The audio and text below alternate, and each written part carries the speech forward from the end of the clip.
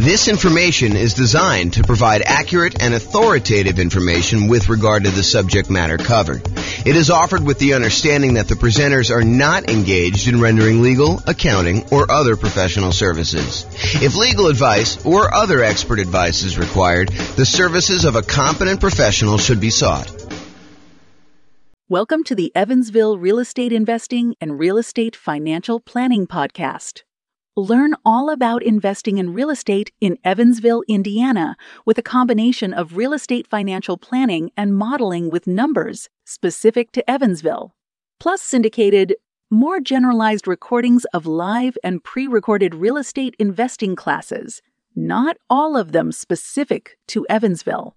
Be sure to stay tuned after the podcast for a message from our sponsors. All right, so rent resiliency and price resiliency for real estate investors. I'm James Orr. So what is resiliency? Resiliency is a noun. It's either one of two definitions. One, the capacity to recover quickly from difficulties or toughness. Or two, the ability of a substance or object to spring back into shape, elasticity. So tonight we're going to talk about two different things, rent resiliency and price resiliency, and I'm going to define those. So rent resiliency is how resilient are you to a drop in rent? How tough are you? How strong are you? What is your ability to bounce back from a drop in rent? And the question that comes up is how much can rent drop before you have negative cash flow? So that's how I define it. How much can rent drop before you have negative cash flow?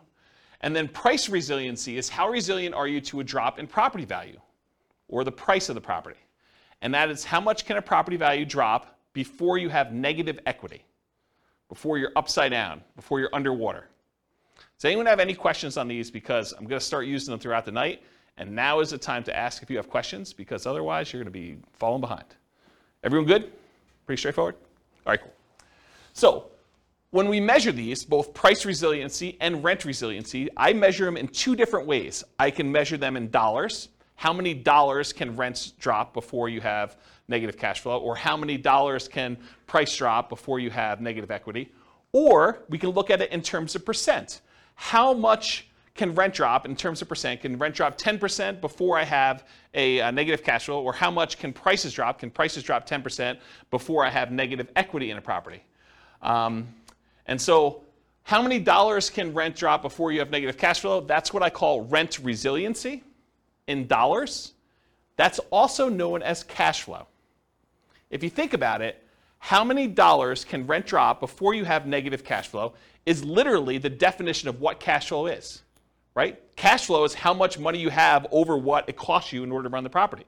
So cash flow technically is rent resiliency dollars. However, there's no version of that for percent. So what percent can rent drop before you have negative cash flow? That's what I call rent resiliency percent. And there's no equivalent. It's not like there's a version of this where you can look at that, okay? So rent resiliency percent is probably the odd one, but rent resiliency dollars is my fancy name of calling cash flow. Does that make sense, everybody? Okay. How many dollars can price drop before you have negative equity or you're upside down or you're underwater? That's what I call price resiliency dollars. That's equity, right? That's literally what equity is. Equity is how much you have over what the mortgage balance is. And so how much can prices drop before you get to negative equity, or you're underwater, is literally how much equity you have. So price resiliency in dollars, also known as equity. What percent can property values drop before you have negative equity? That's price resiliency percent. So that's what I call that. And there's no other equivalent for that, okay? Any questions on these? All right, cool. You guys know I'm really informal, right? You can ask questions if anything comes up. Okay, cool. All right, so measured by either the property or the portfolio. So resiliency can be for a specific property in your portfolio. You could say to me, James, how resilient is 1234 Main Street to a drop in rent? And you can look at that. Or you could say, James, how resilient is my entire portfolio to a drop in rent? What is the average drop in rent I could have on each property before I have negative cash flow? Or you can look at it on an individual property. So you can look at these either in a per property basis or overall as your portfolio. And we could either look at this from a total perspective, where you add up all the rents, you add up all the expenses, and you could see how much rents can drop before you have negative cash flow. Or you could look at it as, I take all the rents, I divide through by the number of properties I have, I take all of the expenses on the property, I divide through by the number of properties I have, and then you can look at how much it is on a per property basis on average. Does that make sense? Okay. All right, so you could look at this as either a snapshot in time. You could say, right now in my portfolio, how resilient am I to a drop in rent? Or you can say, over a long period of time, over the next 60 years, what does it look like? How resilient am I at each point in time for a drop in rent? So you can look at it either as a snapshot or as the thing over time. And you could say, look, 5 years from now, I plan on paying off a property, or I plan on refinancing a property, or I plan on buying a property, or I plan on selling a property. And you could say 5 years from now, at that snapshot in time, month 60, let's say as an example, what is my rent resiliency, or what is my price resiliency at that point? So you could do this looking into the future too, and use it as a decision-making tool as to whether or not doing a certain activity, buying a property, selling a property, refinancing a property, cash out, refinance a property, or rate and term refinance a property, or any of those types of things, how will that impact how resilient my portfolio is? Okay, I think I covered all those. Oh, one other thing. You can also look at what is the average amount of risk I have, or in this case, price resiliency or rent resiliency over an entire 60-year period. So instead of seeing a chart where, it starts off, I'll use draw on the board here, where it starts off really high, or it starts off really low rather, and then over time as cash flow improves, your resiliency gets better. You could say, hey, what is my resiliency for this entire period? And you could take an average and say, oh, the average is 30% or 32% or whatever it is. And you could say, oh, so this one's about 30% on average. And then if you had another strategy you were considering, like this one, you could say, oh, that one has a rent resiliency average over this whole time of 29%. And so you could say, on average, one strategy is more risky than another, even though there may be times when it's below and other times when it's above. But over this entire period, one's more risky or one's less risky than another with this specific measure of risk, which isn't the only way to measure risk, which we'll talk about tonight. Any questions on that? Okay. If you're doing any modeling in the Real Estate Financial Planner software, I added a bunch of new numbers here. So now you can actually see your average rent resiliency, your average price resiliency, average debt to income, average total debt to net worth, and average total debt to account balance, as well as average months of reserves.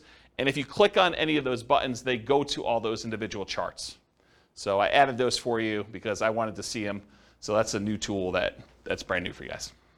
Tonight we're going to look at both snapshot, one specific month and how it measures, and we're going to look at stuff over time. We're going to talk about both of them. Any questions? Okay, cool. All right, let's talk about some oversimplified math. I'm going to give you an example just to kind of walk you through how this stuff works. So let's say you have two different portfolios that you're comparing. In one portfolio, in both portfolios, you have $1,000 per month in cash flow on all your properties, okay? In one portfolio, you have 10 properties that each cash flow $100 each, okay? 10 properties, $100 each property, that's $1,000 per month in cash flow. And in another portfolio, you have 5 properties with $200 a month each in cash flow. So you have one portfolio that has basically the same amount of cash flow for both. One of them has more properties with less cash flow per property, and the other one has fewer properties with more cash flow per property. What if rents, let's talk about the ones where you have 10 properties with $100 each. If rents drop by 10%, if rent per property goes from, just as an example, it's oversimplified, $1,000 per month to $900 per month in rent, your cash flow goes from $1,000 per month to $0 per month. You lost $100 per month in property. It was only a 10% decline in rent values, but because you only had $100 per property, it went from $1,000 per month in rent to $900 per month in rent. So the $100 in cash flow went away. You now have no cash flow on that particular portfolio. Does that make sense, everybody? Compare that to if you had the 5 properties with $200 a month each. If rents drop by the same 10%, so rents go from $1,000 per month to $900 per month. Now your cash flow goes from $1,000 per month to $500 per month. So in the other one, you lost all of your cash flow when you had a 10% decline in rents. This one, you had a 10% decline in rents, the same 10% decline in rents, but now you have still $500 per month in cash flow. So the one with 5 properties with $200 a month in cash flow is more resilient to drops in rent. That's an example of how rent resiliency varies between 2 different portfolios. Does that make sense to everybody? Did anyone lost? Everyone's good? Okay. Let's talk about what happens if rents go up, though. Same 2 situations. You have 10 properties with $100 a month in cash flow, or you have 5 properties with $200 a month in cash flow. If rents go up by 10%, rent per property goes from $1,000 per month now to $1,100 per month. Cash flow goes from $1,000 per month, where you have 10 properties with $100 a month in cash flow, goes from $1,000 per month to $2,000 per month. You doubled your cash flow by having a 10% increase in rent. Okay, and we discussed this, I remember discussing this in the real estate partnerships class, where I kind of showed you how cash flow changes. I think Ben and I were talking about this, how rent went up by 3%, and we talked about how it's like $50 more in rent, so it's like you only really increased by 3%, but really the cash flow doubled. Remember this? We talked about that? So this is the same idea, right? Where you have a $100 increase in rents, but now cash flow is doubled on you.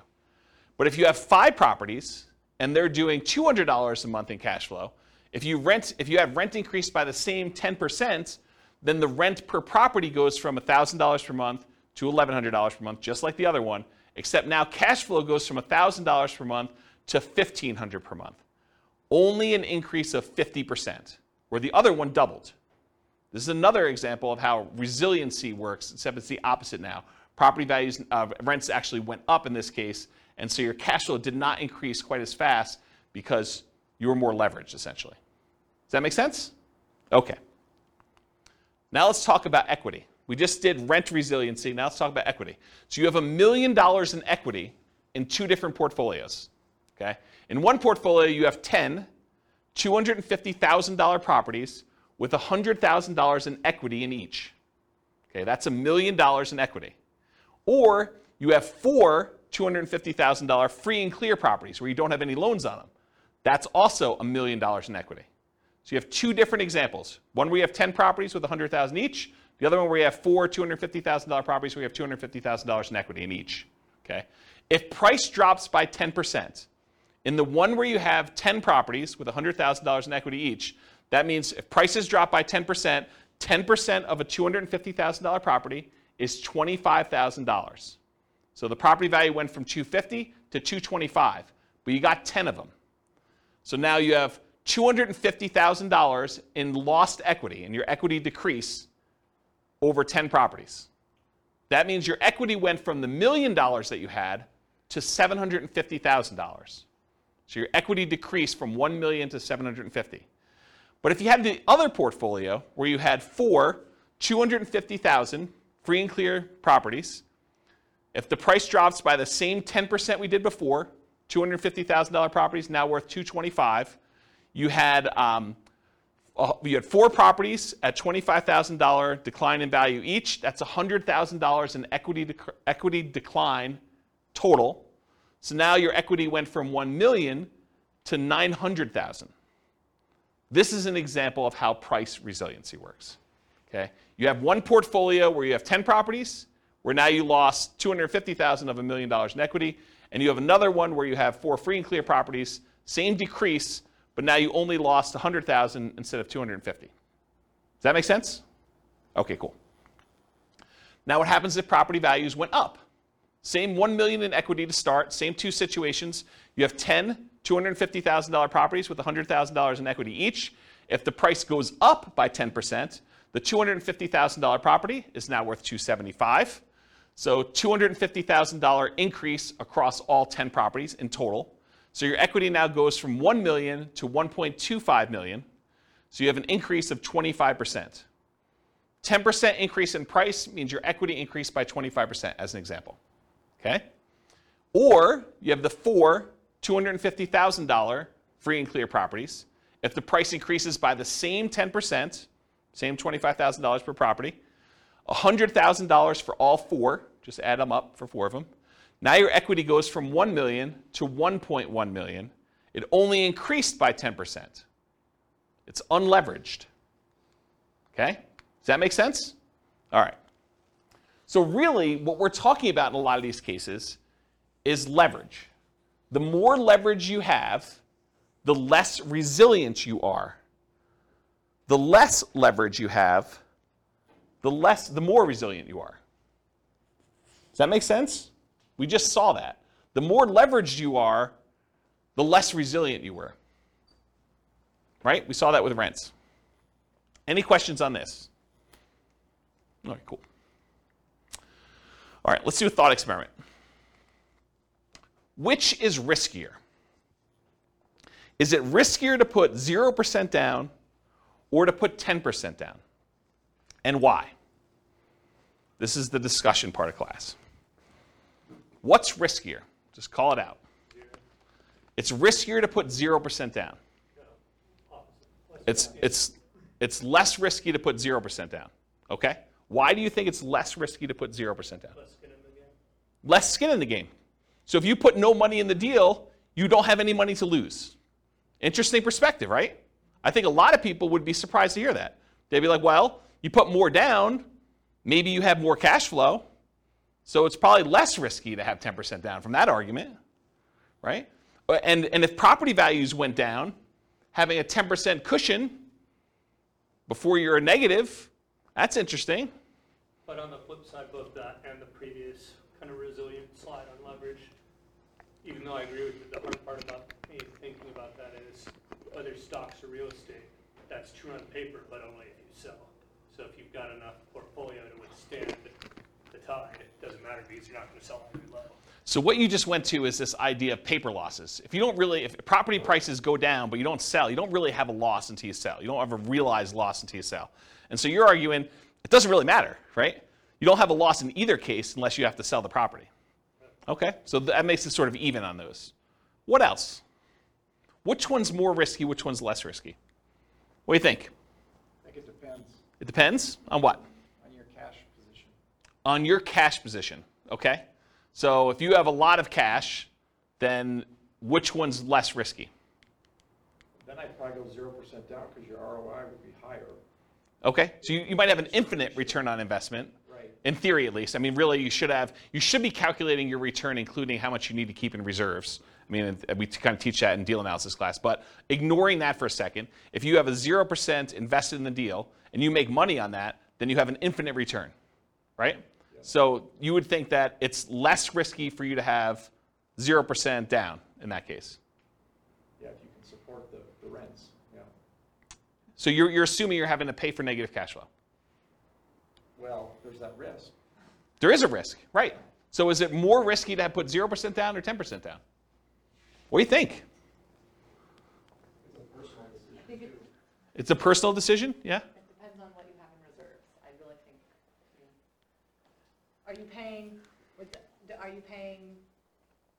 Are you deferring your down payment, but you have that down payment, you can put that money someplace else, invest it differently, while someone else maybe pays your down payment or not. I mean, yeah. Yeah. So I wonder if you're getting to this idea that if you put 0% down, you probably have more in reserves because you didn't have to put money down. I wonder if you're getting to that. Well, here are my thoughts on it.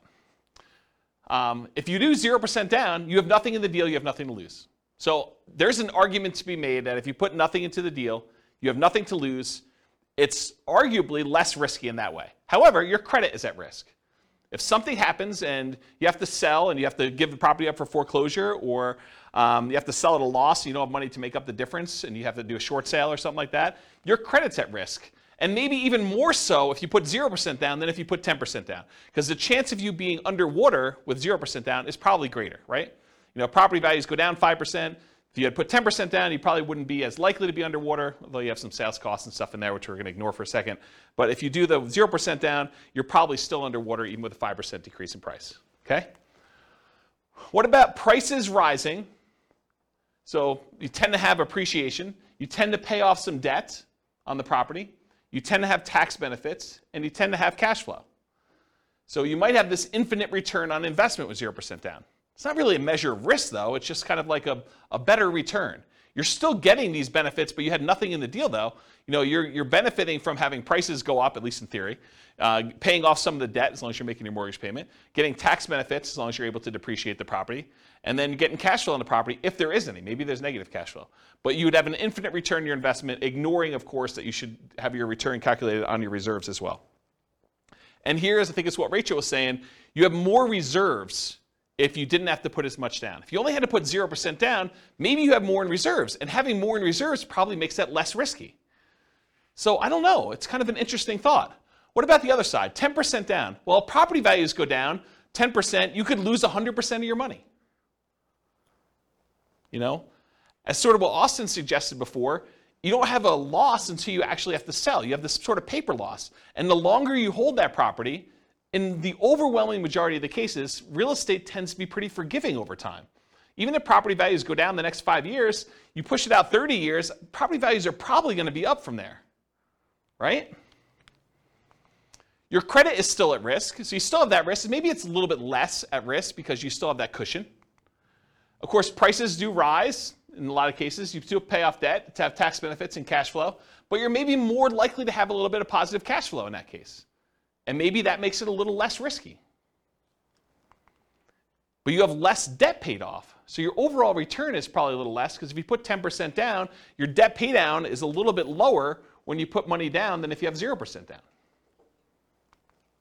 And finally, you have a little bit lower overall return on investment. So which one is less risky? I don't know. I think part of it's how you measure it and your situation. And you have less reserves, which we talked about. Any questions on this? It's kind of an interesting thought experiment, right? Like, which one's less risky? I think part of that, for us analyzing too, is your own incomes. How quickly can you save to get 10 or 20% down in your market? Because if you're spending 6 months doing that, it might not be a big deal. If it takes you 2 to 4 years, you're going backwards fast.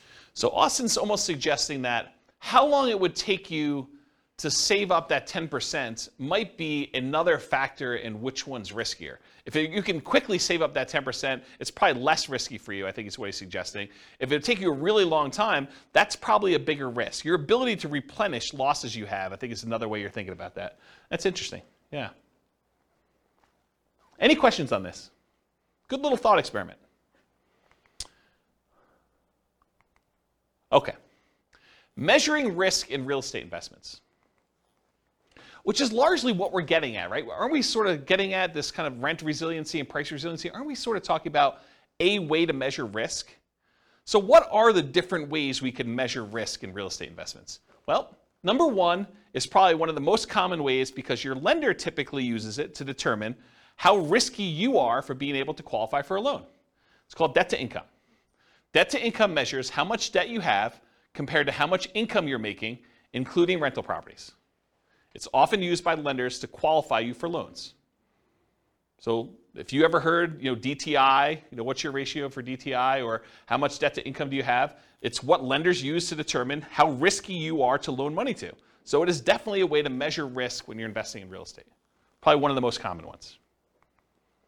Another one though, and also used by lender, is your debt service coverage ratio, often abbreviated DSCR. That measures how much income you have from your property compared to your expenses on the property. It's a ratio of your income on the properties to your expenses. And a lot of lenders want to see 1.25 or something like that. They want to make sure that the income you have in your property can more than cover your expenses. Okay? That's another way that we measure risk. Here's one you may not have heard of. It's debt to net worth. How much debt do you have? If you add up all your mortgages and any other debts you might have, car loans, student loans, anything like that, credit card loans, how much debt do you have compared to what your overall net worth is? And when we use net worth here, we're also talking about any equity you have in properties. How much cash you have in the bank, how much money you have invested in stocks, how much Bitcoin you have, how much Dogecoin you have, all those things, right? So it's your overall net worth, your ratio of your debt to your net worth, okay? But if you think about it, debt to net worth, certain types of net worth are more liquid than others. It's hard to get at equity. What's up? I thought your net worth already It does. So I'm confused by It does, but your ratio, But your ratio, I mean. the ratio of how much debt you still have to your net worth is a measure of how risky it is. But your net worth, in this case, you've subtracted your debt off. Yes. Okay, got it. Yes. That's a great question. Rachel asked, so your net worth typically has all of your assets minus what all of your debts are on your assets. And so you find out what your overall, your like net is after all of your debts on your property. And yes, when we do this calculation, we're saying how much debt you have now divided by what your net worth is. Got it. Yep. Just want to make sure I understand. Yeah. And think about it this way. Let's use a really basic example. Let's say you're a Bill Gates type of guy and you have $1 million and you owe $10,000. So now you have $10,000 in debt over $1 million net worth. That's a relatively low debt to net worth. But let's say, as another example, you're an investor in this room and you owe $3 million on all of your mortgages, but you have $1 million in net worth. Yeah. Now that's much higher debt to net worth. So who's riskier in that case? Right? I think the person who has $3 million in debt and only $1 million in net worth, as an extreme example. Yeah. Okay? So I was getting to this point though. So when you think about your net worth, what does your net worth consist of? It consists of equity in your properties, your account balances, any type of investments you have, any cash you have, things like that. But some of that is not easily accessible. And if poop really hit the fan, you might not be able to quickly get at equity in your properties, especially if property values are declining and you're really trying to like pull money out for some reason to save yourself from some type of decline or something like that. It may be really hard to get at your equity. So another measure of risk, which is slightly different than this one, is your debt load compared to your liquidity. So I call that debt to liquidity or debt to account balance if you're actually in the software doing these calculations. And your debt to account balance says, how much debt do I have compared to just my account balances, just the money I have in my bank account, just the amount of money I have in stocks. It is specifically excludes, does not include equity in properties. Because equity in properties is illiquid. It's hard to get at, especially that top 25% of equity, right? It's really hard to do a cash out refinance above 75% loan to value. So that equity, in order for you to get at it, you need to sell the property. And if you sell the property, they're probably going to be expenses. You're probably going to have sales commissions, probably have some closing costs, probably have some depreciation recapture if it's been a rental, and you probably have capital gains. So once you pay all those in order to get at it, maybe you don't even have what you thought you had. So this idea of debt compared to your liquid net worth is another way to measure risk. And in fact, I think it's a better way to measure risk because it sort of shows, how able you are to handle issues with your properties, liquidity-wise. Does that make sense? You're smiling like this is What I use. debt to liquid net worth? Yeah. Yeah, it's another measure of risk. Yeah. Okay, so far we've covered debt to income, commonly used by lenders, debt service coverage ratio, another one used by lenders a lot, debt to net worth, which I don't think many lenders use, but I think it's a really good metric, and debt to liquidity or debt to account balances. What about reserves? Isn't reserves another measure of risk? If you only have 1 month of reserves on your personal expenses, all the rental properties you own, don't you think that that's more risky than someone who has 6 months or a year's worth of reserves saved up somewhere? So this just shows you another way to measure risk. Because if you stop and you say, okay, my personal expenses to live on are whatever, $10,000 a month. If you have $60,000 in your bank account, you have 6 months of reserves for your personal expenses. If all of your properties with principal, interest, taxes, insurance, maintenance, vacancy, property management, all those things in there is $2,000 per property. And you have, so if you had $12,000 in the account and you had 1 property, you'd have 6 months of reserves in that property. Well, that's pretty good. What if you had 10 properties? Now you need $120,000 in reserves to have 6 months of reserves for all your properties. Plus the extra $60,000 for your own personal living expenses. Now you need $180,000 of reserves in order to have 6 months of reserves. Okay? So that's another way to measure risk, is how many months of reserves you have. And then in addition to these, there are 2 other ones we're covering tonight. Rent resiliency, which is how much your rent can drop before you have negative cash flow, and price resiliency, which is how much your price of your properties can drop before you have negative equity. So these, I think, are my first pass attempt at what the different ways of measuring risk in real estate investments are. And there's probably, I was talking to Nick before class, Nick and Austin, I was telling them, there's probably at least a whole class on just this slide, like going into details about what these are, how you measure them. And there's some really interesting relationships, which I'm probably not going to get into much tonight, but like having a whole bunch of reserves can make up for being weak in another area. If you have really low rent resiliency, maybe I do cover this in another slide, but if you have really low rent resiliency, where if rents decline by the smallest amount, you're going to have negative cash flow, but you tell me you have 10 years worth of reserves, I'm less concerned, right? If you tell me, look, I got 15% rent resiliency, but I only have 1 month of reserves, I'm nervous for you because these interact. Does this make sense? Okay. All right, so how much riskier is it? Rent resiliency and price resiliency give you one way to measure how much riskier it is when comparing two different strategies.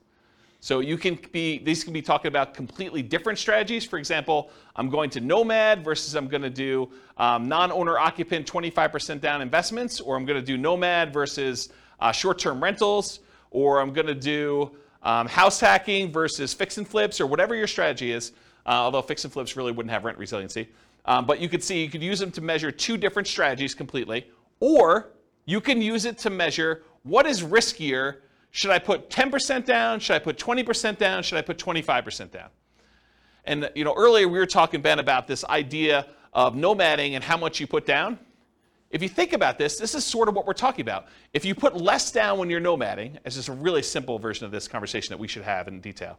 But if you put, lower down, like 5% down, and you have a much poorer, much more riskier rent resiliency, where you're likely to have negative cash flow or really low resiliency in case rents change, but you have now an extra 15% of the down payment in reserves, well, those sort of like counteract. And would I rather see you have negative $50 a month in cash flow, but have $45,000 more in reserves? Yes, I would. Versus you saying, I'm going to put $45,000 more in a property and now I'm going to have $100 a month in cash flow? I don't know. I mean, I'd almost rather see you have $45,000 in reserves, right? It's a kind of an interesting way to think about it. And you got to run your own numbers to see what it plays out for you. But that's like one of the discussions I think we should have about this idea of put more down and have positive cash flow, put less down but have a much bigger pile of reserves. So we have to think about that.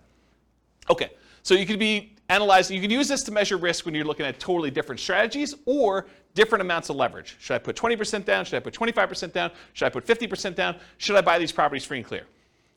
Other measures of risk may mitigate the severity or the consequences from the risk associated with another measure. This is what we talked about before about having risky rent resiliency, where it's really low, and if you have a drop in rents, you're going to have negative cash flow. But being risky there can often be mitigated by having really robust reserves.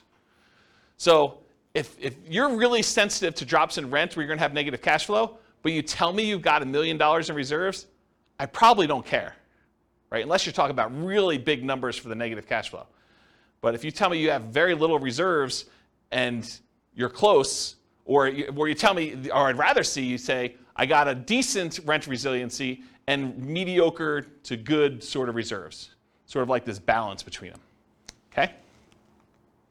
So for example, let's look at them for Nomad with 5% down versus 20% investor loans. You're not moving in with the 20% down for someone who has $1 million to start with. So we're going to start with an example here. Someone's got $1 million to start with, and they're going to either do Nomad or they're going to say, I'm not moving into a property. Sequentially, I'm just going to go buy one property to live in, and then I'm going to buy 20% down rentals. Let's take a look at how these compare.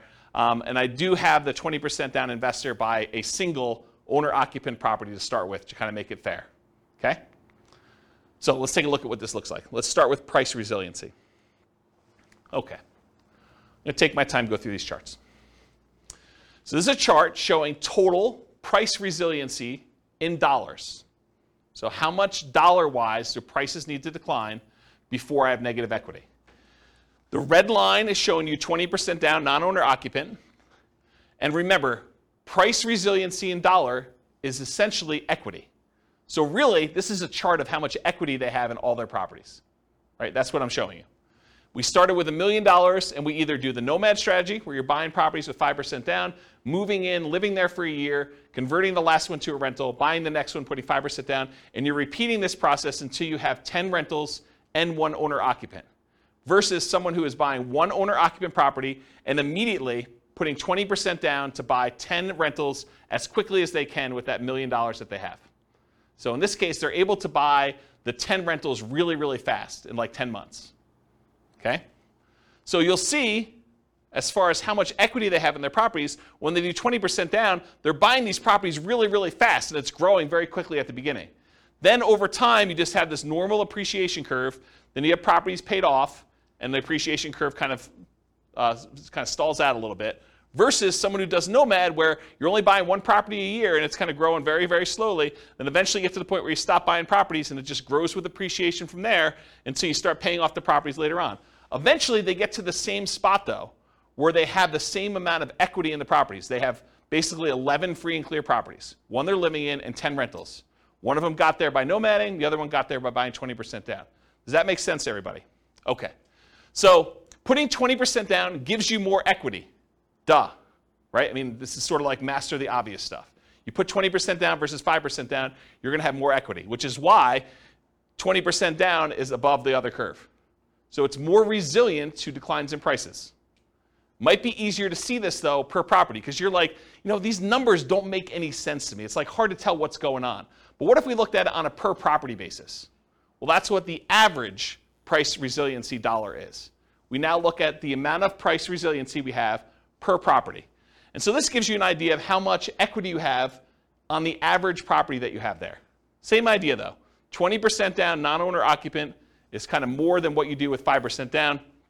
Interesting thing, though, with nomad, you live in the property for a year. And my definition for average price resiliency dollar, I exclude your owner-occupant home. I basically only look at it for investment properties.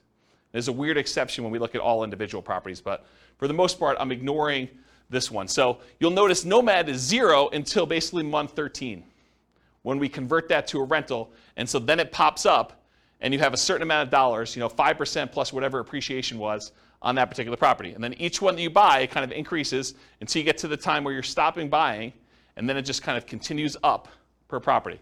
And this gives you a feeling for how much it is. But it's still hard to gauge because this is future dollars, right? You have equity growing, but your property values are also growing too. So it's hard to tell like what's happening because these numbers don't make a lot of sense to us when we think about future dollars. Like, what does having $500,000 per property in equity mean, about 20 years in the future? It's hard to fathom. It's hard to really relate to that, okay? So if you do this and we adjust for inflation, if we say, look, I'm going to adjust back to inflation so that the property is always worth $350,000 or so in today's dollars. Now we can kind of get a feel for what's happening.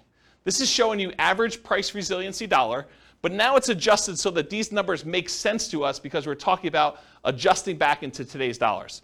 So, this has, when the nomad kind of pops up there, we have, I don't know, whatever that is, about $40,000 or so, maybe a little bit more, and each one you buy kind of increases until you get to the point where after you're stopping buying around year 10 or so, you got about $100,000 on average across all the properties that you bought over time for all the nomad ones.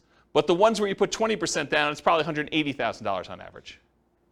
Okay? So you can just kind of see how this works. And eventually you get to the point where you have 100% of equity. So the property values are worth about $350,000. You have about $350,000 worth of price resiliency. The property value can drop the full value of the property before you have negative equity because you don't have a loan. Does that make sense?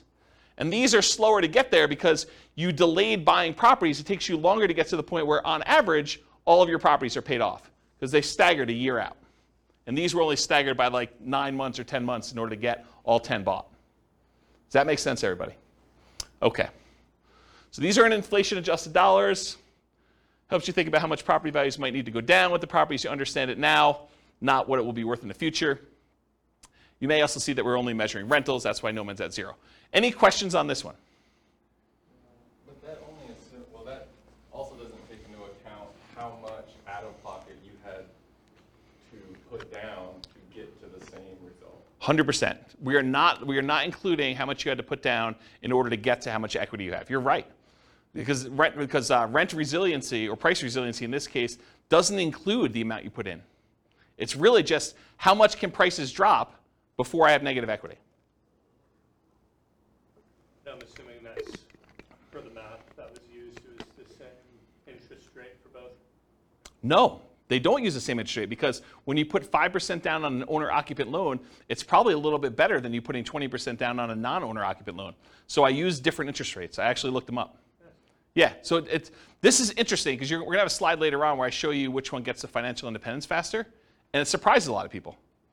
Because you'd think, I don't know, 20% down, it should get there faster or whatever. I mean, you're going to look at it, you're going to see. Yeah. All right, any other questions on this? I think I'm about to switch gears.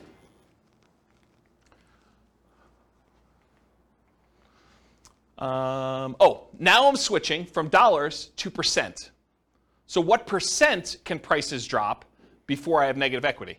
And you can see when you put 20% down on the first property, you basically have 20% that can decline before you have negative equity. When you have the nomad property, until it becomes a rental, it's 0. But then as soon as you do this, it's probably closer to like this 8% range. Why is it 8% after a year? Because you put 5% down, and I assume property values are appreciating at 3.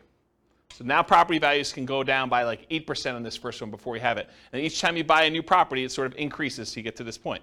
So you can see how resilient you are to declines in value, percentage-wise.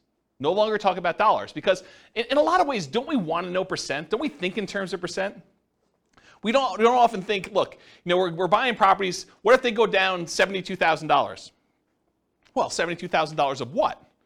If we're talking about $1 million property, that's very different than if we're talking about a $300,000 property. So really, don't we want to think in terms of what percentage decline we had on the property value? So I think percent makes a lot more sense. So you can see here, though, and then eventually you get to the point where you can have 100% decline in value when your property is free and clear, and you don't have any negative equity. And the nomad one takes longer to do. The total and the average look almost identical. The charts look almost the same.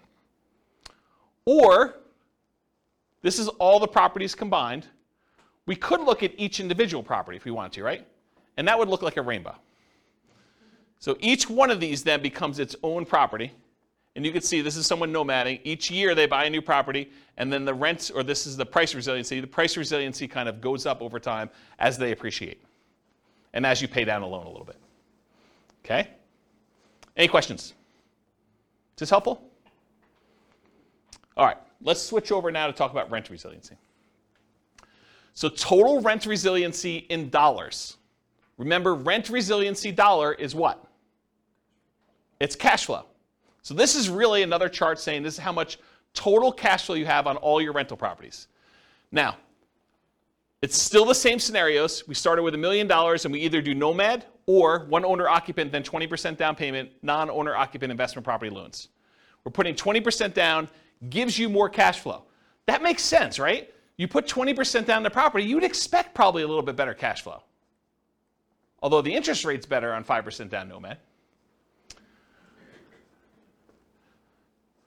Also, the 20% down payment properties are paid off faster. Why? Why are the 20% down payment properties paid off faster? But they're all 30-year loans. We purchased them earlier. Yes. So they're all 30-year loans, so the loan always pays off in 30 years. Just when you started the loans matters. So when we actually bought the properties, we all buy an owner-occupant property month 1, no matter what. But then the one that's buying rentals also buys a second 20% down property in month 1, and then they buy another one in month 2, month 3, month 4, month 5, until they get 10. So 10 months in, they now have 11 properties. But the nomad buys a property with 5% down. They have to live there for a year. Then they convert it to a rental, and they buy the replacement property. So it takes them until month 13 to own 2. So you can see the red line is the 20% down non-owner occupant. This is when all the loans got paid off. And your cash flow went way up. Right? Your rent resiliency went way up because now you don't have loans anymore. But these ones, they take a long time, and they're staggered a year apart. So it takes a long time for them to get to the point where they're all paid off. But once they get paid off, they're basically the same. right? Because you basically have the same number of rental properties. There's some funky stuff going on here. With the 20% down non-owner occupant loan, you have a little bit of negative cash flow right at the beginning. But Nomad's even worse. Nomad starts at 0, and then by month 13, you have a little bit negative cash flow, and it's worse as you buy more, so it kind of stays there for a little bit. Okay? So, yeah, let's go to the next slide. So now this was just regular dollars, so it's kind of hard to tell like what's happening. You're like, okay, what does it mean to have $50,000 worth of cash flow in year 30? I don't know. So let's take a look at it now if we adjust back to today's dollars. You could see a little bit more about what's happening here, but really you could see what the total cash flow is as if it was cash flow in today's dollars, sort of adjusted back for inflation. And you can see eventually they get to the point where it's just under $20,000, like $19,000 probably or so, in cash flow per month on all 10 rentals, net. So this inflation adjusted dollars helps you think about how much total rents on all properties might need to go down with the property as you understand it now, not what rents will be worth in the future. Okay? Now this is average per property. So before we were talking about the total amount on all 10 rentals. Now we're saying how resilient are we on an individual property? It shows you, about here in year 10 or so, you're probably about, $500 or $600 per property in positive cash flow on the 20% down, somewhere in that ballpark. And you can kind of get a gauge for that. And then here, later on, you can see kind of what it is per property. So, this is in inflated dollars, but it's probably like $6,000 or so when the properties are all paid off. Okay? Or we could adjust for inflation, and we could see the numbers now. Each property's got about, $1,800 or so per month in cash flow net after everything's paid off.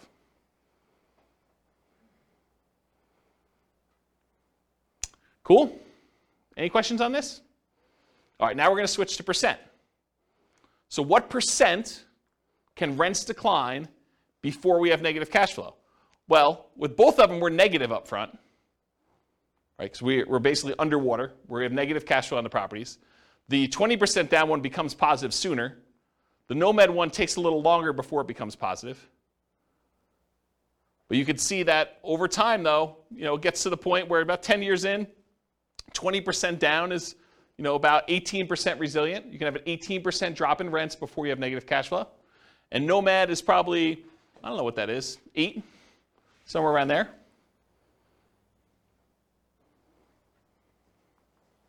And then this is if you looked at Nomad for the individual properties. You can look at each one individually. Okay? All right. So now I'm going to show you, same situation, $1 million. Should you put 5% down as a Nomad? Should you put 20% down non-owner occupant like we just talked about? Should you put 25% down? Or should you put 100% down and buy the properties free and clear? I had 50%, but I didn't include it because it didn't really show anything more. Okay, but I did have it, in case you're wondering. All right, so let's talk about this idea. What's the chance you might see prices or rents go down 1%? What's the chance that home prices can go down 1%? Or rents can go down 1%? Pretty good, right? Like the chances of seeing rents decline by 1% on any given property or property prices to go down by 1% in any given year is pretty high. Wouldn't you agree with that? What are the chances that they could go down 10%?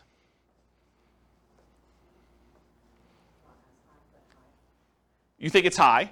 Is it as high as 1%? Yeah, it's much more likely for you to be able to see property prices or rents go down 1% than it would be for them to go down 10%. What about the chances it could go down 25%? Property prices, you have a $400,000 property, now it's worth $300,000. What are the chances that could happen? Could it happen? Yeah, it could happen. Is it more likely that something like that would happen, or is it more likely you'll see a 1% decline? 1%, right? I mean, this is obvious. I'm not trying to trick you. What about a 100% decline? Rents go to 0. Property prices go to 0. Could that happen? Maybe. Is it likely? Probably not. So would you agree that we're much more likely to see a 1% decline than a 50% decline? Not a trick question. Seems really obvious, right? Therefore, having a rent resiliency of 20%, where rents can decline by 20% before you have negative cash flow, is much less risky than having a rent resiliency of 10%, where rents can go down by 10% before we have negative cash flow, because we're much less likely to see a 20% drop than a 10% drop in rents. Because the chance of it going down 20% is much more unlikely than having a 20% rent resiliency, it's probably not 2 times better. It's probably more than 2 times better. Does that make sense? There's a point where, look, you really want to have a 1% rent resiliency or better. You really want to have a 2% one. But once you get up to like 30%, how much better is 35 than 30? Right? I don't know if it's like a lot, because the chance of it getting to 30% decline is much lower. Like the small numbers, it's much more important. It's important to get to a certain number, whatever it is, 5%, 10%, whatever you think is reasonable for perhaps a price decline or a rent decline. But once you get up much, much higher, the difference between those higher numbers, because it's not likely to get there, it's not as big of a deal. So is that a Rubicon then? No, I don't think of this as Rubicons. Rubicons are sort of like things you cross over, you get to where you never go back from.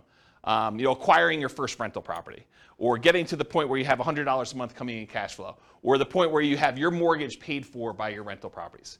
Yeah, things like that. Those are what I think considered Rubicons. Yeah. Yeah, question? So in your rent investor history, what percentage have you seen rents go down?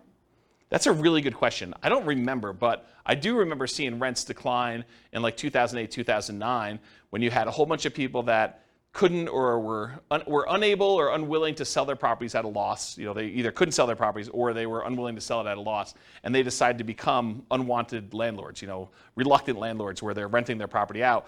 And then you have a surplus of rentals on the market and not as much demand. And so when you have a lot of demand and a lot of inventory, people drop rents in order to get their properties rented, and so you have declines in rents. And I think that happens, it's sort of market dependent, but like our local market, Fort Collins specifically, was much more resilient to rent declines than other markets in other parts of the country. So I think part of it is market dependent, and I probably could look at some charts to try to get a feel for that. There probably is some data that I'll try to find, and we can look that up. But I don't think it's unreasonable to be prepared for a 10% decline. Especially, I think about it this way too. Over the last X years, we've seen a massive run up in prices, a massive run up in rates, in rental rates, rents. Do you think it's unreasonable to give some of that back? When you think of it that way, right? Like, it was only 2 years ago that rents were, what is $2,000 a month. Now they're $25,000. Do you think it's unreasonable to go from $25,000 to $23,000? And you're still $300 more than you were, a couple of years ago? I don't think that's unreasonable. And so part of it is, what's that? Depends on what you bought the house for. Well, but is it unreasonable to think that it could go back there? Right. It's like sort of proximity bias, right? Some type of recency bias, I think is what it's called. I think partly, I get what you're saying logically, but with that being said, I think part of that's also interest rates and new bond. Yes. Costs, because if that trails up, so right now your PITI, you're looking more towards $3K that every renter is going to have to hit if they're going to go towards a new house, then rates have to go up because they're going to trail that. They're not going to go to, I'm not going to rent for $2,300, but I know you're going to buy it for $3,000.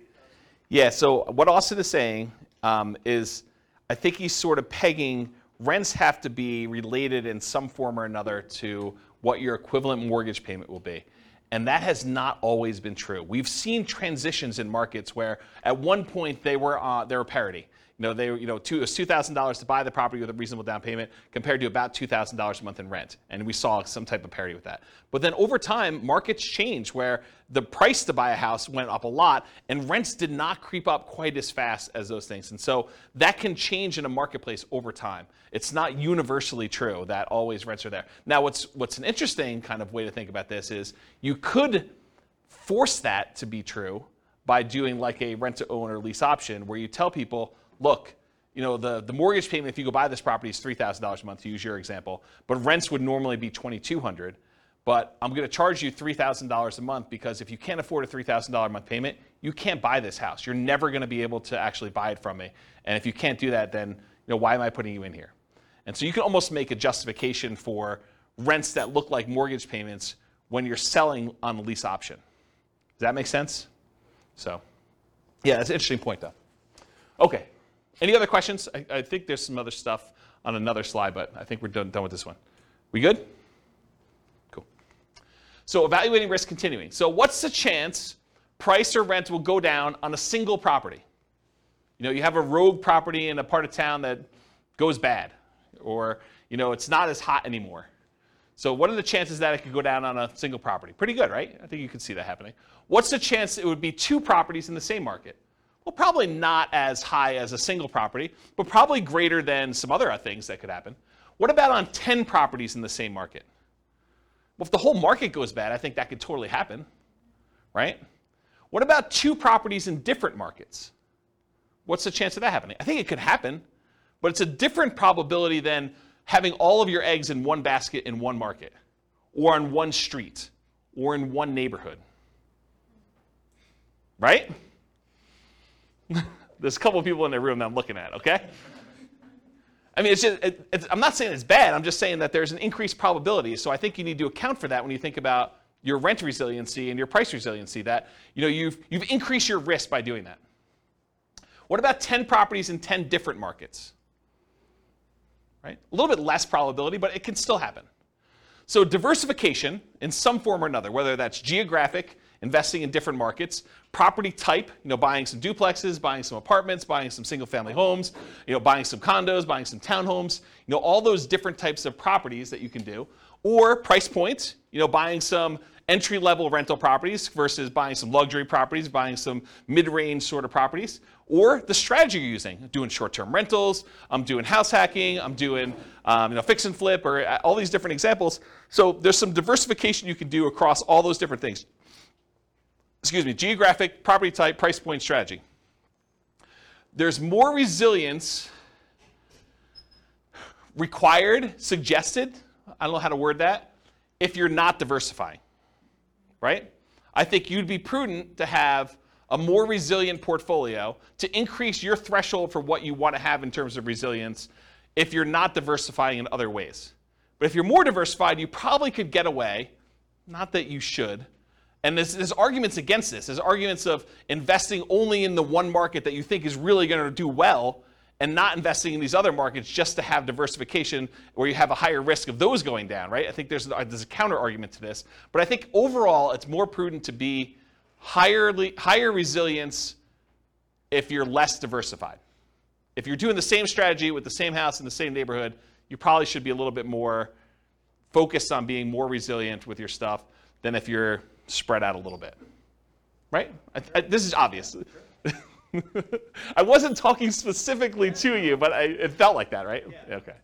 It wasn't intentional. I mean, I'm trying to be helpful. Okay. Yeah. Okay, so average price resiliency in percent. So what percent can property prices go down before you'd have negative cash flow for those four strategies?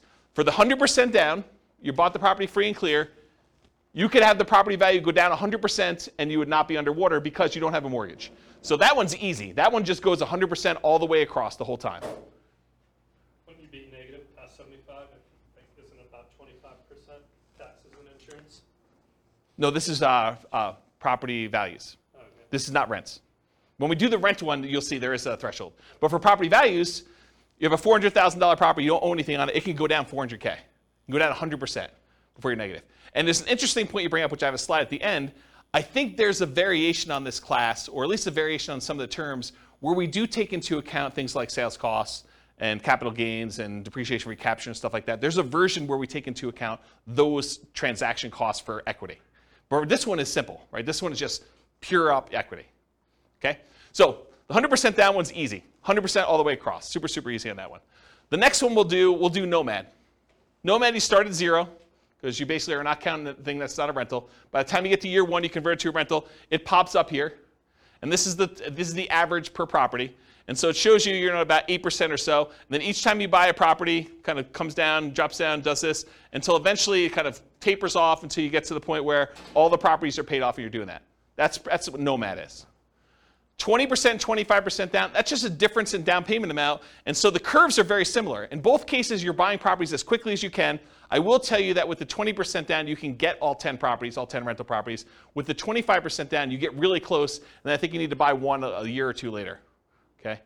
So you have a small delay there, but you're acquiring these properties, and you're more resilient with 25% down. This makes more sense, right? You put more down, you're more resilient to a price drop when you do that, and then they eventually taper to the point where they get to be the same when the properties are all paid off. About 30 years in the future from when you started. Maybe minus a year, plus a year. Okay? Any questions on this? Pretty straightforward? Okay. Now this is average rent resiliency in dollars for the three strategies. So when you buy properties free and clear, you have really high cash flow, but you have fewer properties. You only had $1 million to start with. You can't buy 10. You can only buy 3 and change. So 3 until you save up for the next one. Okay? So then your kind of average rent resiliency dollars kind of up here until eventually you catch up with everyone else. But here though, you've got 25% down, 20% down, and Nomad. Nomad starts at 0, then it has negative cash flow. The 20% down one has some negative cash flow. The 25% down one has positive cash flow from the beginning. And the curves are very, very similar. The ones where you put 20 and 25% down, the properties get paid off. And so your cash flow really improves here. And they go up here. And then the Nomad one takes a little while to pay off because you're doing them a year at a time. Does that make sense? Okay, so that's rent resiliency dollar. Now this is that snapshot I talked about. I basically said, let's look at some arbitrary point in time. I picked 5 years in the future. And I said, what does this look like? What is the average rent resiliency in dollars at 5 years in the future for this thing? And so for the 100% down, 1965. And this is in inflation adjusted dollars, so it's back in today's dollars. So you have rents drop by $1,919.65 and not have negative cash flow with the free and clear properties. With 20% down, you can only have rents drop $116.05 before you're negative. With 25% down, it could drop $309.54 per property before you're negative. And with Nomad, $14.42. So just a snapshot in time, 5 years in the future, average property, this is per property, right? Average rent resiliency dollar. You either drop almost $1,900 and change, $115 and change, $310 and change, or $15. Not $1,500, just 15. That's Nomad. So which one of these is riskiest? It's obvious, right? But look at the difference. Can we see rents drop by $116? Probably. So just order of magnitude, you can see that these are not that far off. Okay, so now this is percent for rents. So as you were discussing, Austin, there's taxes and insurance and stuff, so it's not 100%. Because you have property taxes, insurance, and those things on the property. So really it's about 80-something% here. So we say about 18% or so is actually taxes and insurance. For the free and clear property, that's where it is. That's how much rents can drop before you be negative. With the 25% down, they could drop a little bit here, I don't know, whatever that is, 3%, 4%, but it increases over time until they get paid off and it goes up there. This is that extra property being paid off, I think. And then with the 20% down, you start off with negative cash flow, which I'll show you this here in a second. And then by the time you get to month, whatever this is, 4 years in or so, then it gets to become positive. And then it gets up here when the properties get paid off, they all bump up there. And then here's Nomad. It's negative for a while, finally becomes positive, and then it kind of follows a similar curve, not exactly the same, but very similar. And then once you start paying off properties here, they get paid off. Does everyone see that? So Nomad and 20% down both have negative cash flow with professional property management in this example. That's what the assumptions were. And so here's the cash flow power meter. It shows you, the black line is where rent is. So it shows you for the rent that they're getting, this light green area shows that they would have positive cash flow if they were managing the property themselves. If it were in this dark green area, it would be positive cash flow if they had a professional property manager, which in this case they don't, so it's slightly negative, but it's positive if they were to manage it themselves. In the yellow area, it means that it would be positive cash flow if they were managing it themselves and they took into account cash flow from depreciation, the tax benefits of owning the property. And then the red area is you're still covering some of the debt pay down, but it's negative. And then here is you're not even covering debt pay down. So depending on where the black line is, it shows you how much cash flow you have and whether it's cash flow with property management, cash flow you managing it yourself, cash flow with cash flow from depreciation, or I'm not even covering, I wouldn't be positive even if I had an interest-only loan is another way of saying this, okay? Any questions on this? And if you're just like cash flow power meter, what is all that stuff? There's a class on that too, and I probably need to do a new one. But we look at cash flow power meters to see very visually where cash flow is on any particular property. It's a really easy way to see where you are. Any questions? All right, so now this is the same chart we had before, except we're doing percentages. So this is year 5, month 60. Rents can drop 83% if you have a free and clear before you have negative cash flow. Rents could drop 5% with 20% down. Can rents drop 5%? Absolutely. That's like a realistic number for you see rents decline, right? 5% decrease in rents. For the 25% down, they can drop 13.47. I don't know. That'd be a harder one to do. I mean, it definitely could happen, but it's harder than 5%, right? Wouldn't you agree? And the Nomad one, 0.63. So what's the chance that rents could decline 0.63%? Really high. What's the chance rents could decline 5%? I'd say reasonably high. What's the chance that they can decline 13.47? Moderate. I mean, it's not unheard of, but it's not high, right? Probably not high. And what's the chance it could decline 83.12%? Pretty low. Pretty low. So you can get a feel for how resilient this strategy is here. And this is probably different strategy. This is just different down payment amounts to give you a feel. Okay? Any questions on this? Cool. It's often counterintuitive.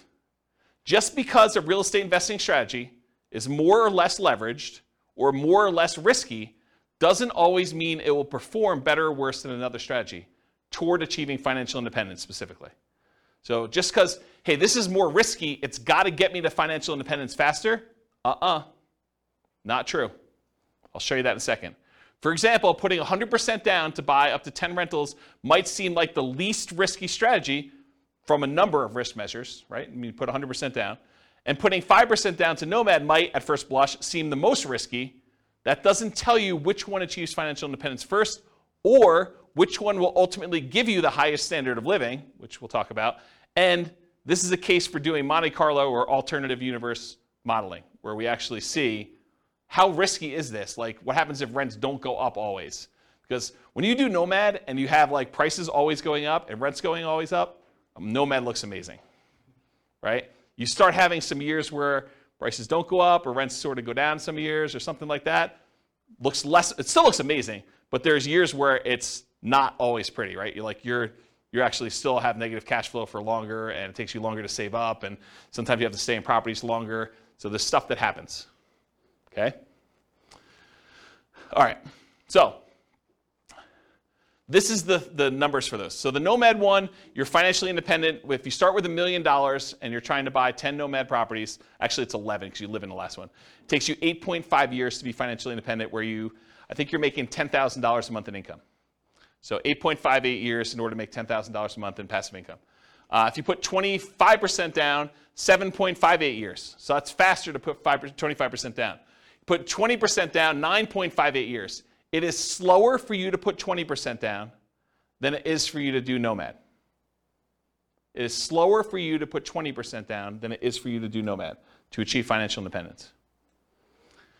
And then it takes you 4.08 years in order to be financially independent, buying the properties free and clear. Starting with $1 million, you buy a lot fewer properties. So the most risky, arguably, Nomad, 8.58 years. The least risky, arguably, 100% down, free and clear properties, 4.08. It's sort of in between. Basically, the less you put down, the longer it takes. Okay? Except for Nomad. Kind of odd.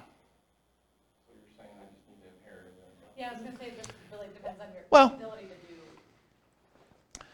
Well, and I think that's the hard part for 25% down. It's normal historic markets when it's up, only appreciating 3% a year, and you can say that relatively fast. Over the last few years, if I was losing ground at 10 or 15% appreciation each year, then I would not be buy. You talking about for Nomad? Right. Yeah, so what Austin just said is, in years where you've got slow, steady appreciation of 3% a year, Nomad makes a lot of sense. But if you're nomading and property values are going up really, really fast at 15%, then it could slow you down. Yes and no. Any properties that you own, you're benefiting from that. So it depends on where you are in your cycle. If you're like just about to start and you're seeing properties going up 15%, yeah, it's harder because it's the goal is moving away from you all the time. But if you have the money to do down payments, there's other options. If you don't and you're saving up anyway, you just do what you can. You kind of use the market that you have, but any properties that you bought, you do benefit from those. You have, you bought 3 properties and now you're doing your 4th one. Great. The 3 properties you own are went up 15% a year. That's awesome. So it's kind of weird situation with that. And I think Nick in the back said something like, yeah, now I just got to inherit $1 million. And this was sort of like a setup as an example to show you how rent resiliency impacts different choices if you're starting in one particular position. I've got a couple other examples from the previous classes we did where I show you how those look at for price resiliency and rent resiliency and what they would look like.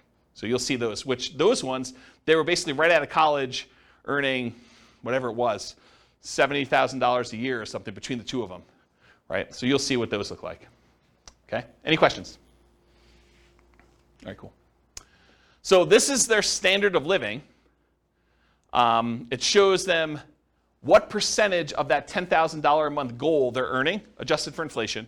And so you can see they all achieve it pretty low here. But look what's interesting about this is Nomad eventually, it doesn't happen at the beginning, but Nomad eventually has the highest standard of living. They're earning the most amount of money later on. And part of that is them paying off properties. This is when they pay off their owner-occupant property. These over here paid off their owner-occupant properties here. Basically month 360s. They all bought it at the beginning. Okay?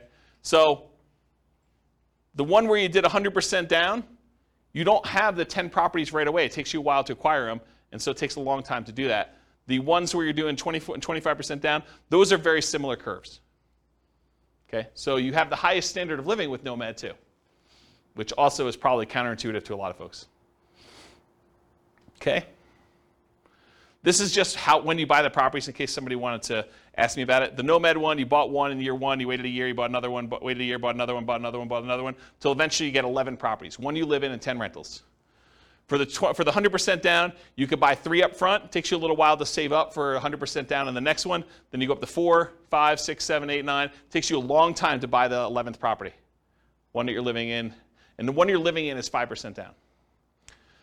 And then 20% and 25% down. The 20% one, you're able to buy all 11 right away within the first year. The other one, it takes you a little while to save up for that last 25% down payment. Because $1 million does not quite get you enough to do 25% down with the property I picked. Okay? All right. I'm going to run through these pretty quick. So for those that came to the previous classes or on the podcast, buy and hold real estate investing strategy, this will look really familiar to you, but this is sort of another perspective on that class. Because in that class, the only thing we covered was when they achieve financial independence. We didn't talk about anything else because I didn't have time. So we basically went over all this, all the different strategies in buy and hold, which I'm not going to go into detail, and we looked at how fast they achieve financial independence. Now I'm going to show you another view into what's going on and show you what their price resiliency looks like. And so these are all the different strategies combined. I'm not going to break them out and kind of go into detail, just to give you a view of approximately where these are, right? So prices can decline by the time they start acquiring properties in this 20% range to maybe 40, maybe 50% range. And then finally, when you stop acquiring properties, it just increases over time. So that's how they tend to trend for buy and hold. And this is for what percentage prices can decline before they'd have negative equity. Okay? And then these are all the different rent resiliencies, curves for all the different ones. Again, I'm not going to go into any individual one, but you could see they're in this sort of like 0 to 20% for a lot of this time, maybe a little bit higher depending on whether they have a lot of extra cash flow like short-term rentals or something like that, because that's really what this is measuring. And then it kind of goes up over time where they all get paid off. Okay? And then I picked an arbitrary time frame just to compare them. This is year 20, month 240, just to see what happens. And I wanted to show you 15% down payments are still relatively risky even 20 years in. Only a 6.3% rent resiliency or 1.92% rent resiliency, depending on which one of the two 15% down payment options you chose. All the other ones, though, I think are pretty reasonable, right? I mean, we talked about, do you think rents are able to go down 22%? What about 11%? I mean, that can happen, but it's not crazy close, right? You start getting at 1.92, that's pretty close before you have negative cash flow. So these are the 15% down options, and then these are all the other buy and hold ones, depending on which one you're looking at. Does that make sense? Just so you can see visually like approximately where they are in relative sizes. Okay? Any questions? Cool. All right, let's do the same thing for that Nomad real estate investing strategy class. Again, in that class, we went over all the different time it took them to be financially independent. We didn't go into any other detail. We didn't talk about net worth. We didn't talk about any risk. We didn't talk about, cash flow or, debt service coverage ratio or debt to income or anything else. So really, we just covered that. Now, this is if you do price resiliency. The blue one that's really weird is the lease option one where you're buying properties, then you have to stop buying until you can afford the next one and they get cashed out. So there's some weird stuff going on with the blue one, just ignore that one. But the rest of them sort of trend in this, I don't know, once you get up to steady state, 25 to 50%, and then of course as they get paid off, they increase from there. So you could see relative price resiliency in that, what I would consider to be a reasonable range. There's nothing kind of abnormal there. And then here's rent resiliency. Again, the blue one is that lease option one, which is kind of wacky. But then here, it builds up. Nomad kind of builds up over time as you acquire properties and you hold them longer, and you add another property, and eventually you get good cash flow. But it takes some time to get there, and kind of cash flow increases here until the properties start getting paid off. That's what they look like for rent resiliency percent. Any questions? And for comparison, this is year 20. Do you have a question, also? Yeah. For the short-term rental. Yep. For 5% down, I'm assuming that was done year 2 or yes. starting year 2 then? Yes. You start your short-term rental year 2. And then do you remember what kind of cash flow or additional rent you were projecting for that? Yeah, it's in that presentation, but I don't remember. It wasn't crazy though. I remember at the time thinking it was a pretty reasonable bump. I bumped up expenses on it and I bumped up income on it. So that the net income was higher, but it wasn't like 2x or anything like that. It wasn't that extreme. It wasn't even close to 2x. It was a reasonable bump. And you can change those assumptions, right? You can go copy the scenario to your account and just change the model. Yep. So this is month 240, year 20. The same one we did before where we had some of those that were in that 5% or whatever it was, 2%, whatever the numbers were there. And I just want to show you that the average rent resiliency by year 20 for Nomad, they all look pretty reasonable to me. I mean, there is a 7.76 one. I'm pretty sure that's the lease option exit one, which is wacky anyway. All the other ones, though, they seem kind of reasonable. I mean, the lowest besides that is 11.9%. Not great, but not horrible. And there's some that are 30%. Right? Doesn't seem unreasonable to me to have the ability to have rents drop by 20% before you have negative cash flow. Seems pretty resilient. Any questions on this? I think this is the last one I'm doing for these. House hacking. Again, this was that house hacking real estate investing strategy class where we covered all the different times it took to be financially independent. I'm not going to go over that again. But then here is the price resiliency for those. Very similar to a lot of the other ones where between 25% and a little bit less than 50% prices can decline for the bulk of the time here. And then, of course, when they're paid off, they get a lot better. And then for rent resiliency, you start off with some negative cash flow in some cases, and then you have positive between 0 and 25 for rent resiliency for a lot of this period of time, and then you start paying off properties, they get a lot better. And of course, you knew this was coming. Year 20, kind of a snapshot. There's some that are kind of funky. Whatever this fourth one is, that's one of the blues. That's probably the 15% down one, honestly. It's probably 15% down payment, this blue, if I had to guess. And then the other one, 5.86, that's like a pink. Yeah, they're all the 15% down ones. So these are all these low 5.86 ones are all 15% down, which that's the lowest rent resiliency you have. All the other ones, well, I guess 5. What's 5? That's a green one. Oh, that's probably 15% down too. So all these are 15% down. And all the other ones where you put down a reasonable down payment, they're all above 10%, which doesn't seem to be crazy extreme. It's not super resilient, but it's also not an extreme number low, right? Any questions on this? apparently I did one more. Oh, BRRRR. BRRRR, again, same thing. BRRRR, real estate investing strategy class. There are 3 different strategies we did with BRRRR, which is the buy, rehab, rent, refinance, and the optional repeat process to do those. And it just shows you kind of where these are.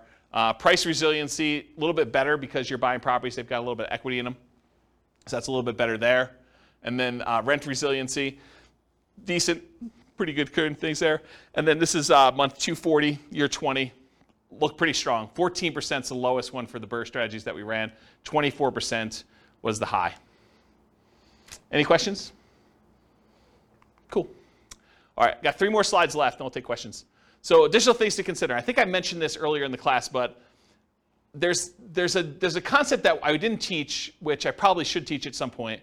You know when I use the term like true cash flow, when I say true cash flow, it includes cash flow from depreciation, like the tax benefits of doing that. Or when I say true net equity, I mean your net equity after you take into account the expenses on the property, your taxes, not property taxes, your capital gains taxes, your depreciation recapture tax, any closing costs, your share of closing costs, and any real estate sales commissions you have. And that's like your equity after all those expenses. Well, these are kind of variations on that theme.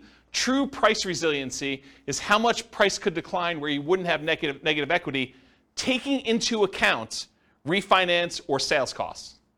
So like all the costs we just talked about, this would be a calculation. True price resiliency would be where you do take that into account. And so how much could prices decline knowing that you have to pay all these costs if you were to sell the property or you had to refinance it? What would be your kind of number there? And so that's kind of a variation on the theme. And then the same thing would be true for true rent resiliency. How much could rent decline where you wouldn't have negative cash flow, accounting for cash flow from depreciation, that tax benefit you get by owning the property too. So right now, if you think about it, we talked about rent resiliency all night. But really, if rents decline by 10%, you'd still have this weird buffer of the tax benefits of owning that rental property, provided you were still in that period of time where you can get the depreciation, right?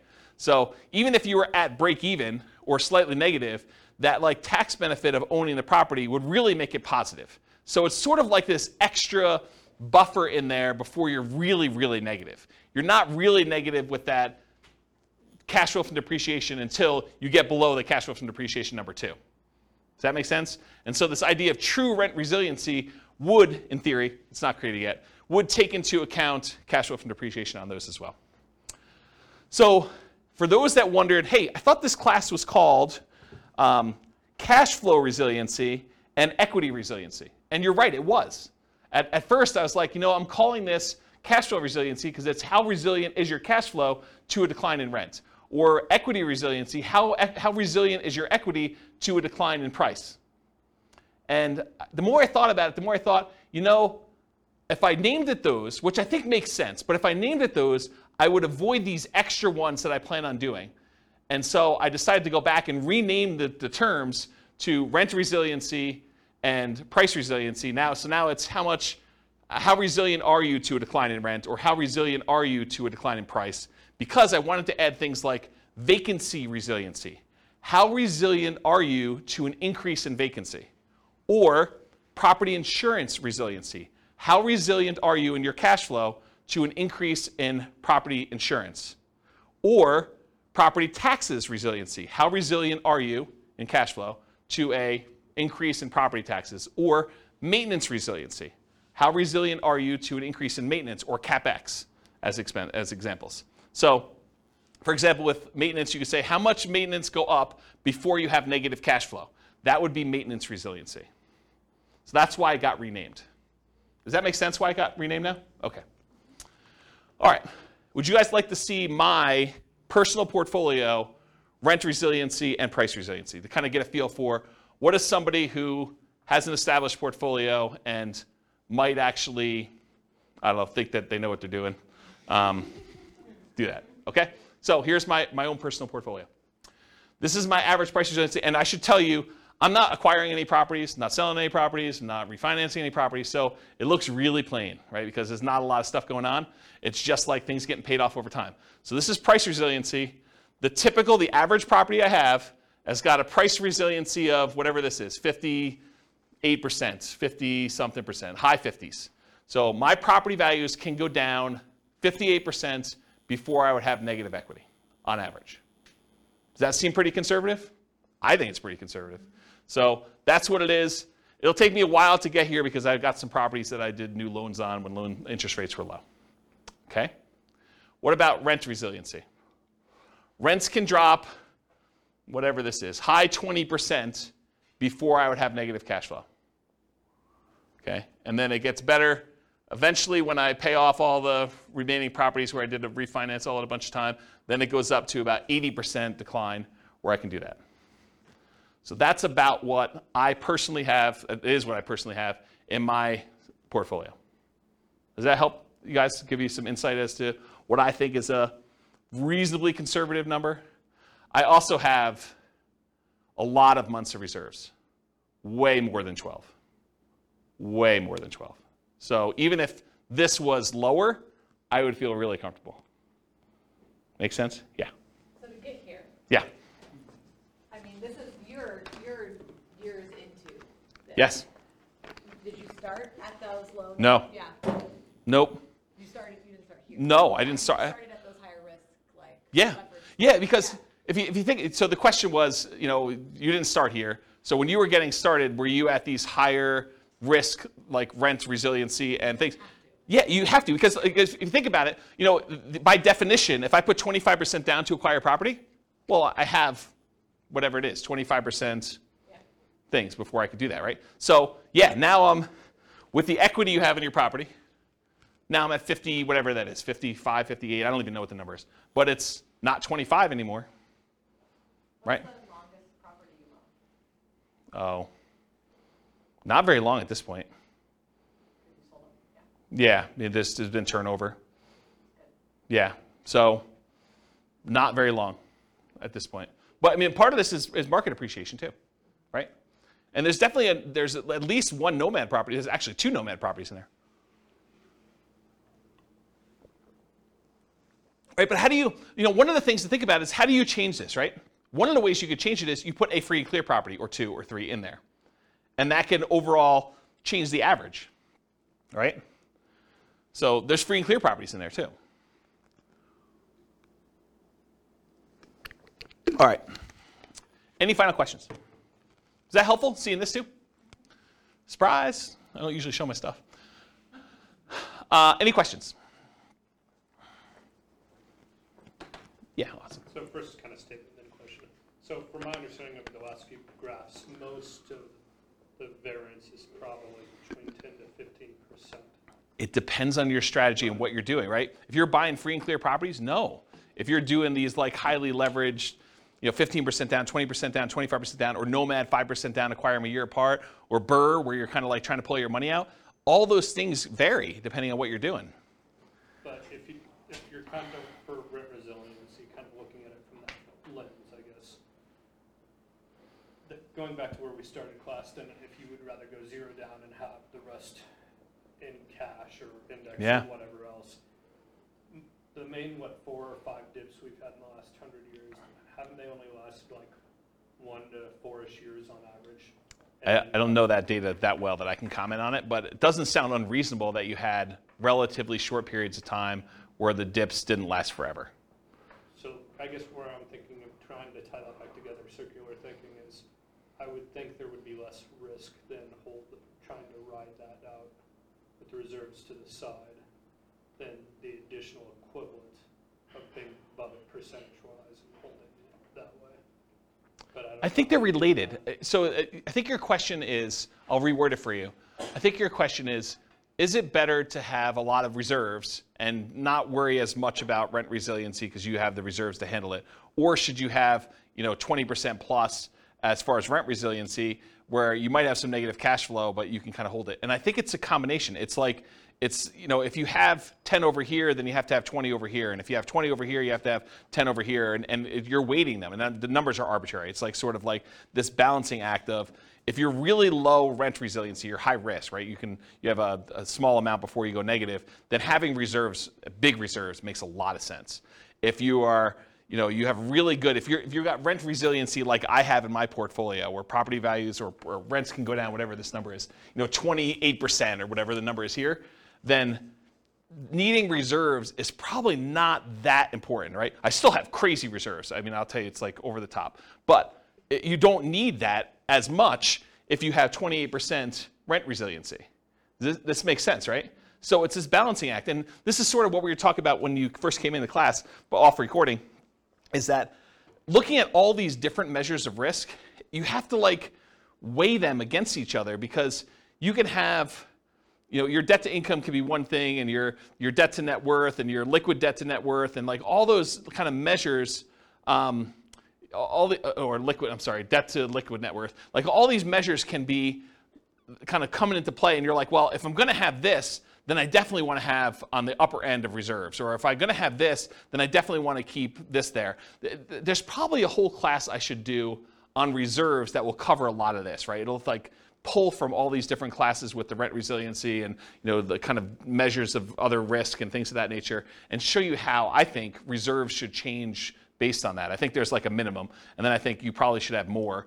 Just as one example, if you're going to have negative cash flow when you're buying a nomad property, I think it's prudent to take whatever the negative cash flow is, set that aside as part of reserves, and X number of months of reserves, right? I think you already know that you're going to have this amount of negative cash flow, so that should be part of your reserve calculation to begin with, plus then 6 months or 12 months or whatever you're doing for that. Like, that's the way that I would think about it. And so there's a whole bunch of things like that I probably need to teach in a reserves class, and which I'll put on my list. I'm sure that'll come up in a question for how I'm going to choose the classes in the future. So, does that answer your question? Okay. Any other questions? Was this helpful? The kind of like rent resiliency, price resiliency. I know like there's some parts in there where it may get a little bit slow because I'm showing you a lot of charts and they're really similar, but I do also think that seeing a bunch of different examples gives you a feel that you can't get. It's almost like you have to work through the math problems in your book, and it's boring and not fun, but then you get a much better feel for like what the range of how they work are. So sorry, but I think it was helpful. So cool. Thank you all for coming. I will see you all soon. Bye-bye for now. You're welcome. With home prices up, mortgage interest rates up, and rents up, but not quite enough to counteract the higher prices and interest rates, cash flow on rental properties in Evansville is harder than ever. Book a call with the Real Estate Financial Planner to apply our proprietary 88 strategies to improve cash flow on your rentals. See the show notes for a link to schedule your call and improve your cash flow today. If you're a real estate agent, lender, or professional in Evansville that wants to help our real estate investor listeners, consider reaching out to learn about collaboration opportunities with this podcast. We'd love to add more value to our listeners by having you assist our investors buy, sell, and finance their real estate investments. See the show notes to schedule a call to discuss collaboration opportunities.